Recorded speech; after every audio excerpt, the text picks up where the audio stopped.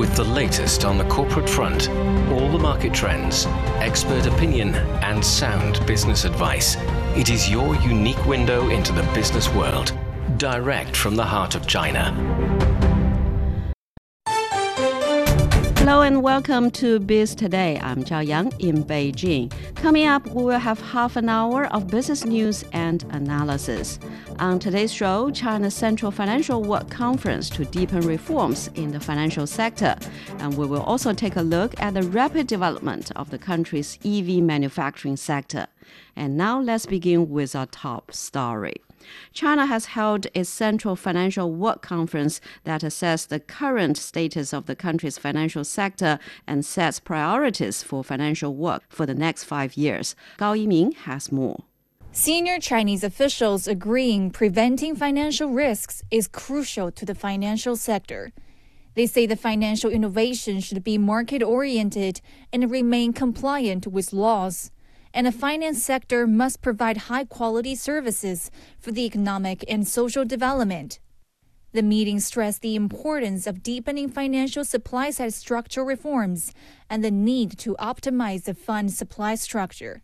More financial resources should be leveraged to facilitate tech innovation, advanced manufacturing, and green development, as well as supporting micro, small, and medium-sized enterprises. More efforts are to be made to develop the financial sector from 5 fronts, including projects concerning old age and digital finance.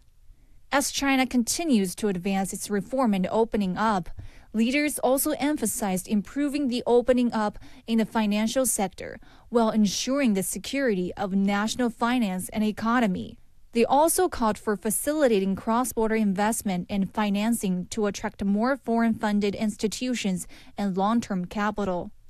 And more should be done to strengthen financial regulations, as well as prevent and diffuse financial risks.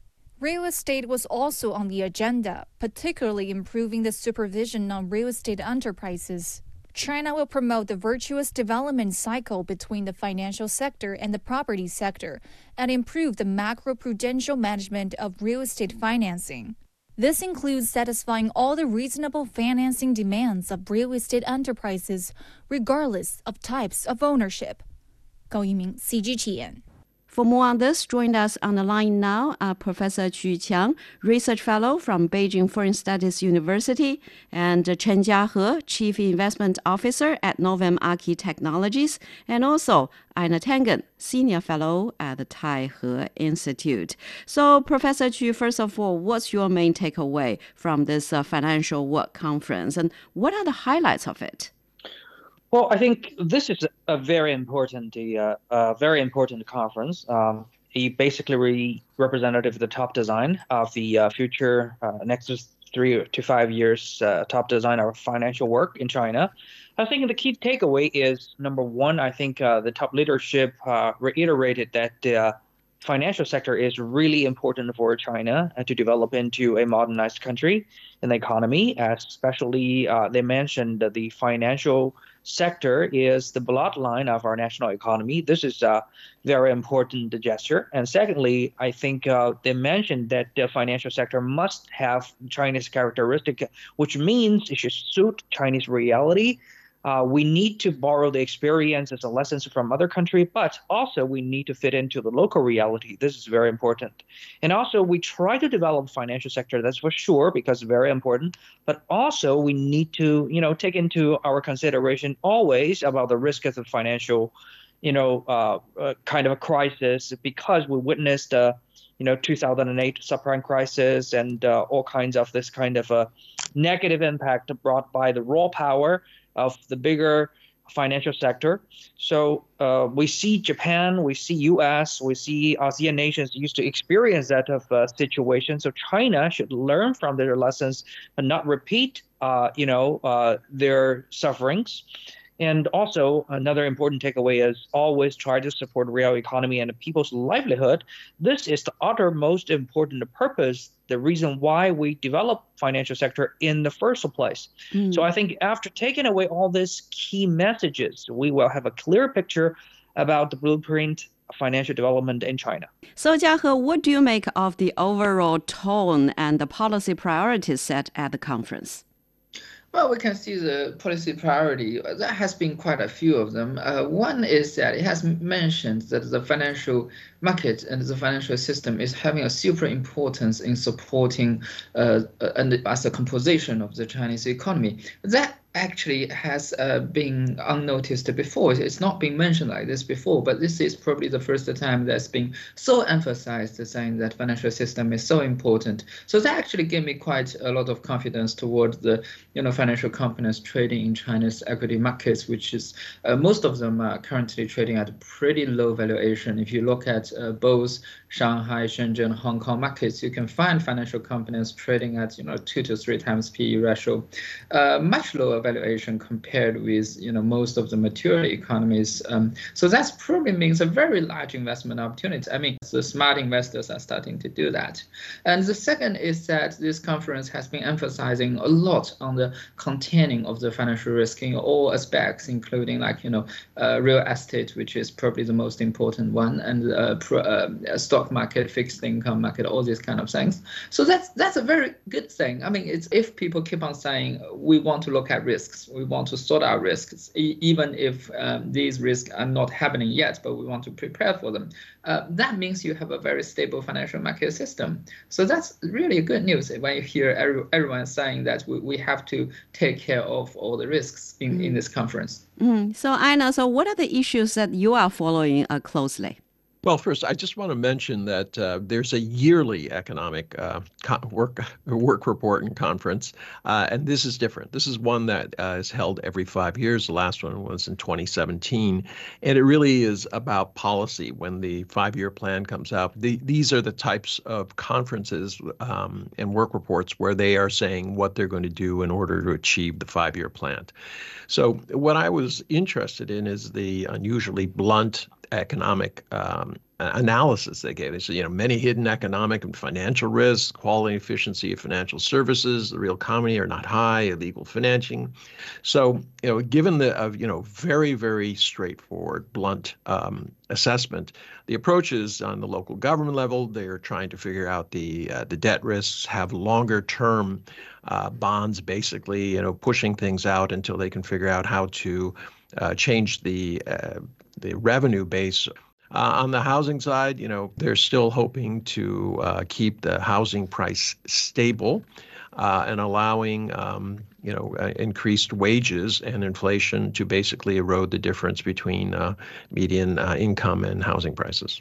And Professor Xu, as many of you have mentioned about the real economy, the purpose of the financial market or the financial sector is for the real economy. And China has been stressing that for a long time. So why the stress on, the serving the real economy? Is it to prevent the potential risk, or is it to simply for the growth of the economy? Well, I think both. For the urge or in the financial sector, we call it the animal spirit in the sector, you will see it's probably the natural instinct for financial players to run after the benefit, the profit. So as the financial sector goes bigger and bigger, especially in the matured financial countries like USA, like in UK or Japan, or in many countries in the European Union, we all have seen this issue that the financial sector is probably twice or even 3 times the size of a real economy. So when the financial resources get so big, as bigger and bigger as it is, if you let it go with its raw power, so the animal spirit will make the financial resource running after the high risk / high premium product and the speculation. So we have been seeing so many financial crises happen after we let this raw power go free. So this lesson must be learned, cannot be repeated. And secondly, the reason why we want to support real economy is not only we try to develop our economy and promote people's livelihood, but also when the real economy can develop in a healthy way, can generate healthy return, and then the financial sector based on that can be sustainable and healthy as well. So that's a reason why we never get enough to reiterate that we need to, based on the real economy, to develop financial sector, not running after by speculate on these risky product in finance. And so, Ina, if you look at the details of the conference, the meeting actually urged more financial resources should be leveraged to support the technical innovation, advanced manufacturing, and promoting the green development and supporting small and medium-sized enterprises. So can we say that the priorities is all about that? It's clear if you look at the message about the priorities of the, China's economic growth, more cash or liquidity for the small and medium-sized enterprises, for the innovation and for the tech development, right?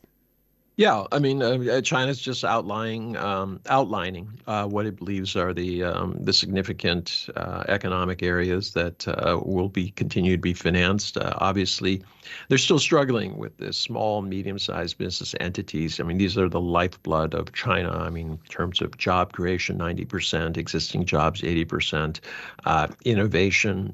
They are nimble. They fill the the voids that are created by large entities, which don't necessarily address all these want, and they are where the next big companies are coming from. The question is, how do you get finance to them? And unfortunately, it is in China where it's if you go to a bank, all they ask about is, do you have any assets that you can that we can have or pledge so that we can give you this money? If you don't have that, the banks are not particularly good about lending on risk. So there's a lot of work to be done in that area, because otherwise, if you leave it to government entities to decide who to give money to, you generally end up with very large entities getting more money, and that kind of suffocates these small, medium-sized business entities, which are really what you want to be encouraging. And so, Jiahe, actually, Ina earlier mentioned the property market or the property sector. We know that the challenges over there, some of the biggest companies are facing those financial constraints there. And now on the housing market, the meeting urged to improve the supervision, but at the same time to meet the reasonable financing needs of the real estate companies, basically without discrimination. So what's the message sent here? What signal has the meeting sent to China's property market? When we look at the property market, it's a very complicated picture. I mean, on one hand, as you said, some of the real estate developers has gone into trouble. And that's basically because, I mean, if you look at their financial statements before, 3 to 4 years before, that's a very high leverage they have been using. The total asset divided by their book value is about 15 to 20 times. So that means at least they have used something like 15 to 20 times leverage. And that's a huge amount of leverage. I mean, if you read the financial statements of these companies, you can see their return on equity would be pretty good before 2020 at somewhere about 15 or 20%. But if you look at the return on assets, that's about only 1% or even less than that. And they got like 15 or 20 times leverage. So the purpose of these policies would be aiming at reducing the leverage used by the real estate developers in this whole industry. So that's one thing. I mean, what the government has been trying to do. But on the other hand, it does not want to destroy the whole property market. I mean, Chinese people are still building new houses, new flats. People need to change the larger and larger houses and flats. The average living space for every person is increasing every year. So we still need this industry to prosper. So that's a very complicated thing that the government is facing right now, deleveraging the market while maintaining the healthy growth of the market. So you can see that with this financial meeting, the government has been asking all the financial institutions to help help the government with completing this very complicated task, So, Professor Ju, another issue is local government debt issue. We know that there are, mounting challenges for the local government on its debt issue. So are we seeing a clear way forward to address it? Oh, yes. Actually, I have one belief that the local debt issue is never an issue. It's actually lesser than many people are imagining. In the financial studies, we have one phrase we say, domestic debt is not the debt. Only the foreign debt is a real debt. So we have been seeing many countries, especially the developed nations, are facing similar situation. In USA, their domestic debt probably is 1.5 or near 1.8 times of their GDP. And for Japan, their domestic debt is 2.6 times of their local GDP. Remember this, it's not to their income or fiscal or tax revenue, but their GDP. So at that height of the domestic debt, but Japan and the USA are still one of the most advanced nations in the whole world and enjoying a high livelihood of their people. So you can see in the modern financial and economic systems, this is not a problem. I think what we need to discuss is about the things beyond that. For example, what's the reason lead to the low efficient use of the local debt, not the debt itself, but the low efficient use of it. And secondly, how can we make sure our fiscal policy and our spending policies in a local level? And thirdly, another important issue to discuss about that is how can we complete and improve our capital account regulations in China and to prevent from the potential risk of the capital outflight and to prevent the potential risks of the compromised foreign reserve. So this is the real things we need to discuss rather than how can we solve the local debt issues, because we have already have very matured solutions towards the domestic debt alone. So, Aina, so if you look at the other important issues here, the conference also stressed that a prudent monetary policy should be maintained. And people say that means China will not engage in excessive monetary supply. So how do you look at that? I mean, China's watched very closely what happened in the U.S. and Europe, and they certainly don't want to repeat what's happened there. I agree with my colleague. I mean, a lot of the issue is productivity of money invested and also getting rid of this kind of idea that the markets are for gambling as opposed to for capital formation and profits. China is very clear. They say, look, we're watching things. We're going to go, inch by inch. We'll do what we think is necessary, but we're not going to just start throwing money at the problem to see if it goes away. It just adds debt without any kind of return. So Jiahe, the conference also discussed the gradual expansion of institutional openness in the financial sector, and this includes improving the cross-border investment and also attracting the foreign financial institutions and long-term capital for business development. So how do you think significant is that for China's economy? Well, the thing is that the reason that China has been developing so well in the past 4 decades and 5 years is because one of the biggest reasons is that because we open up to the global economy. We had companies to come in, invest in Chinese companies. We have international fund coming in to buy some of the Asia companies. Also, we have the money going out as well. So opening up has been the priority of China's national policy in the past 4 decades, and it has actually brought a lot of benefits for the country. If you look at Asia companies, I have seen some of the companies held by something like 90% or 80% of their shares held by international companies, like one of the company called Suboer, making port. Its dominant shareholder is a French company holding about 90% of its share, and it's trading in the Asian market. I think it's either in Hong Kong, it's either in Shanghai or Shenzhen. It's probably in Shanghai. And its stock price has been pretty good in the past so many years. So if you follow this French company to make investment in China, you make a lot of money as well. So that's the thing. I mean, if China wants to grow, we can't close our doors and just do all the financial trading by ourselves. We have to introduce the international companies coming into China, as well as we have to let the Chinese companies go out to invest in the global market, like the Temasek has been doing. Actually, if you look at Temasek, the Singapore National Fund, it has actually got a lot of money from China as well.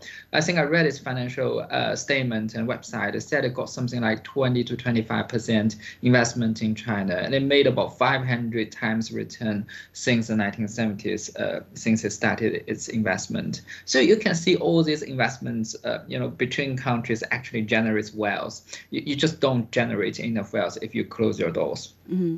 Well, we're speaking with Chen Jiahe, Chief Investment Officer at Novum Archi Technologies, Professor Qu Qiang, Research Fellow from Beijing Foreign Studies University, and also Ina Tengen, Senior Fellow at the Taihe Institute.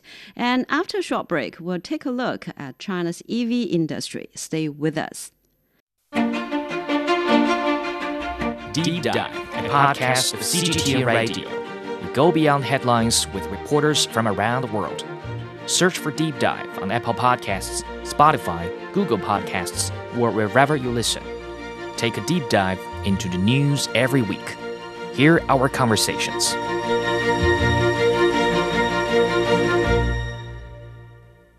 You are listening to Biz Today. I'm Zhao Yang in Beijing. Chinese EV maker BYD posted record third quarter earnings, which is its highest, as the electric vehicle giant preserved its domestic market leadership despite increased competition. Net profits for the third quarter reached 10 billion yuan, or $1.4 billion, an 82% increase from a year earlier. So, Ina, actually, what are the main reasons, do you think, for BYD's record earnings among the increasingly competitive marketplace? Well, I mean, they have a complete supply chain. They're the number two battery maker in the world, advanced technology. They also have this laser-like focus on the consumer. I mean, you start looking at the number of different models that they have, there's something for everybody. Whereas if you go to Tesla, basically they have 5 cars and you have to kind of fit your lifestyle into their idea. BYD is more traditional. They try to figure out what your lifestyle is and answer it. And they have, higher, net income. Their margins are better than Tesla, which is their main competitor, and their sales are showing it. The real issues going forward are, delivering customer sales and service aftermarket, making sure that people are satisfied with it. If they can do that around the world, there's no stopping them, because I like Tesla. It's a very interesting company, but they just aren't as consumer focused as BYD. And Professor Qu, so BYD tops the nation's sales and exports to international markets. So what are the automakers' main overseas markets? Well, I think BYD does have its advantage. I think the advantage is, number one, they have a fully fledged supply chain in China, and itself has the IPR advantages. They have all kinds of the affiliated equipment manufacturing sectors. For example, BYD can build their own battery, and a very advanced battery. We call it blade battery. And even Tesla need to book batteries from the companies like BYD and then the Times. So I think this gives BYD a huge advance in not only the quality, but also integration of all the manufacturing circles, and as well as the cost. For example, for the similar quality of the cars, for the similar quality, for the similar use, similar purposes, a same car surprise in Japan will be 30% less cheaper than the similar car produced by the Toyota. So I think with all this, it makes Chinese automobile industry as well as EV industry to see this can be a new arena for the international competitions, and also it can bring Chinese manufacturers into the first tier of the competition of the whole globe. So Jiahe, so looking back at China's support for the EV industry, what has the government done right to support the development of this industry? Well, if you look at the whole EV industry, the government has been doing the right thing, is that it decided that China has to be a leader in the EV industry. And that's very important for such a large economy with 1.4 billion people, because China is too large. I mean, if you look at how large is South Korea, it's about about 1/30 of the population of China, and Singapore got like 5 or 7 million people. So that's really small countries. That means they don't have to develop very large industries. For example, Singapore can live very well on things like being the financial center of Asia, as well as being a trading center, and that's it. And it got per capita GDP of about 80 or 90,000 USD, even richer than the United States. But China is different. I mean, China is too large, way too large. So China needs very large industries in order to bring its economic growth to a certain standard. So EV industry is one industry that fits into this area, because if you look at how many cars China is producing right now every year, I think it's about 27 million cars producing every year. So if you replace like 1/3 or 1/4 of these cars by the EVs, I mean new energy vehicles, then that means a very large industry that creates a lot of jobs, including the upstream and downstream industries. You create a huge amount of jobs. So that's a very important thing. I mean, the government decided many years ago, it's about 10 years ago, that when the stock market didn't really believe in that, and I didn't really believe in that, I thought, well, new energy vehicle would be something you don't know what's going on 10 years later, so why do you invest that much money into it? But the government actually decided that we want this industry about a decade ago, and they put a lot of resources into it, encouraging companies to do all these things, elevating taxes on purchasing of new energy vehicles, all these kind of things. So they devoted resources into growing this industry. And if you look at the new energy vehicle industry of China right now, it's leading in the world. I mean, if you look at Chinese export of cars from many of the auto companies like Shanghai Auto Company, Guangzhou Auto Company, all these kind of companies, you can see a large amount of their products is new energy vehicles. Because if you look at traditional cars, I mean, Japan and America has got very good advantage with it. So Chinese cars are just equivalent to them. But if you look at new energy vehicles, then Chinese cars are really having an advantage right now. So this has been a very right decision made a decade ago. Well, we're speaking with Chen Jiahe, Chief Investment Officer at Novem Archi Technologies, and also Professor Qu Qiang, Research Fellow from Beijing Foreign Studies University, and Anna Tangen, Senior Fellow at Taihe Institute. And that's all the time we have for this edition of Biz Today. I'm Zhao Yang in Beijing. Thank you so much for listening.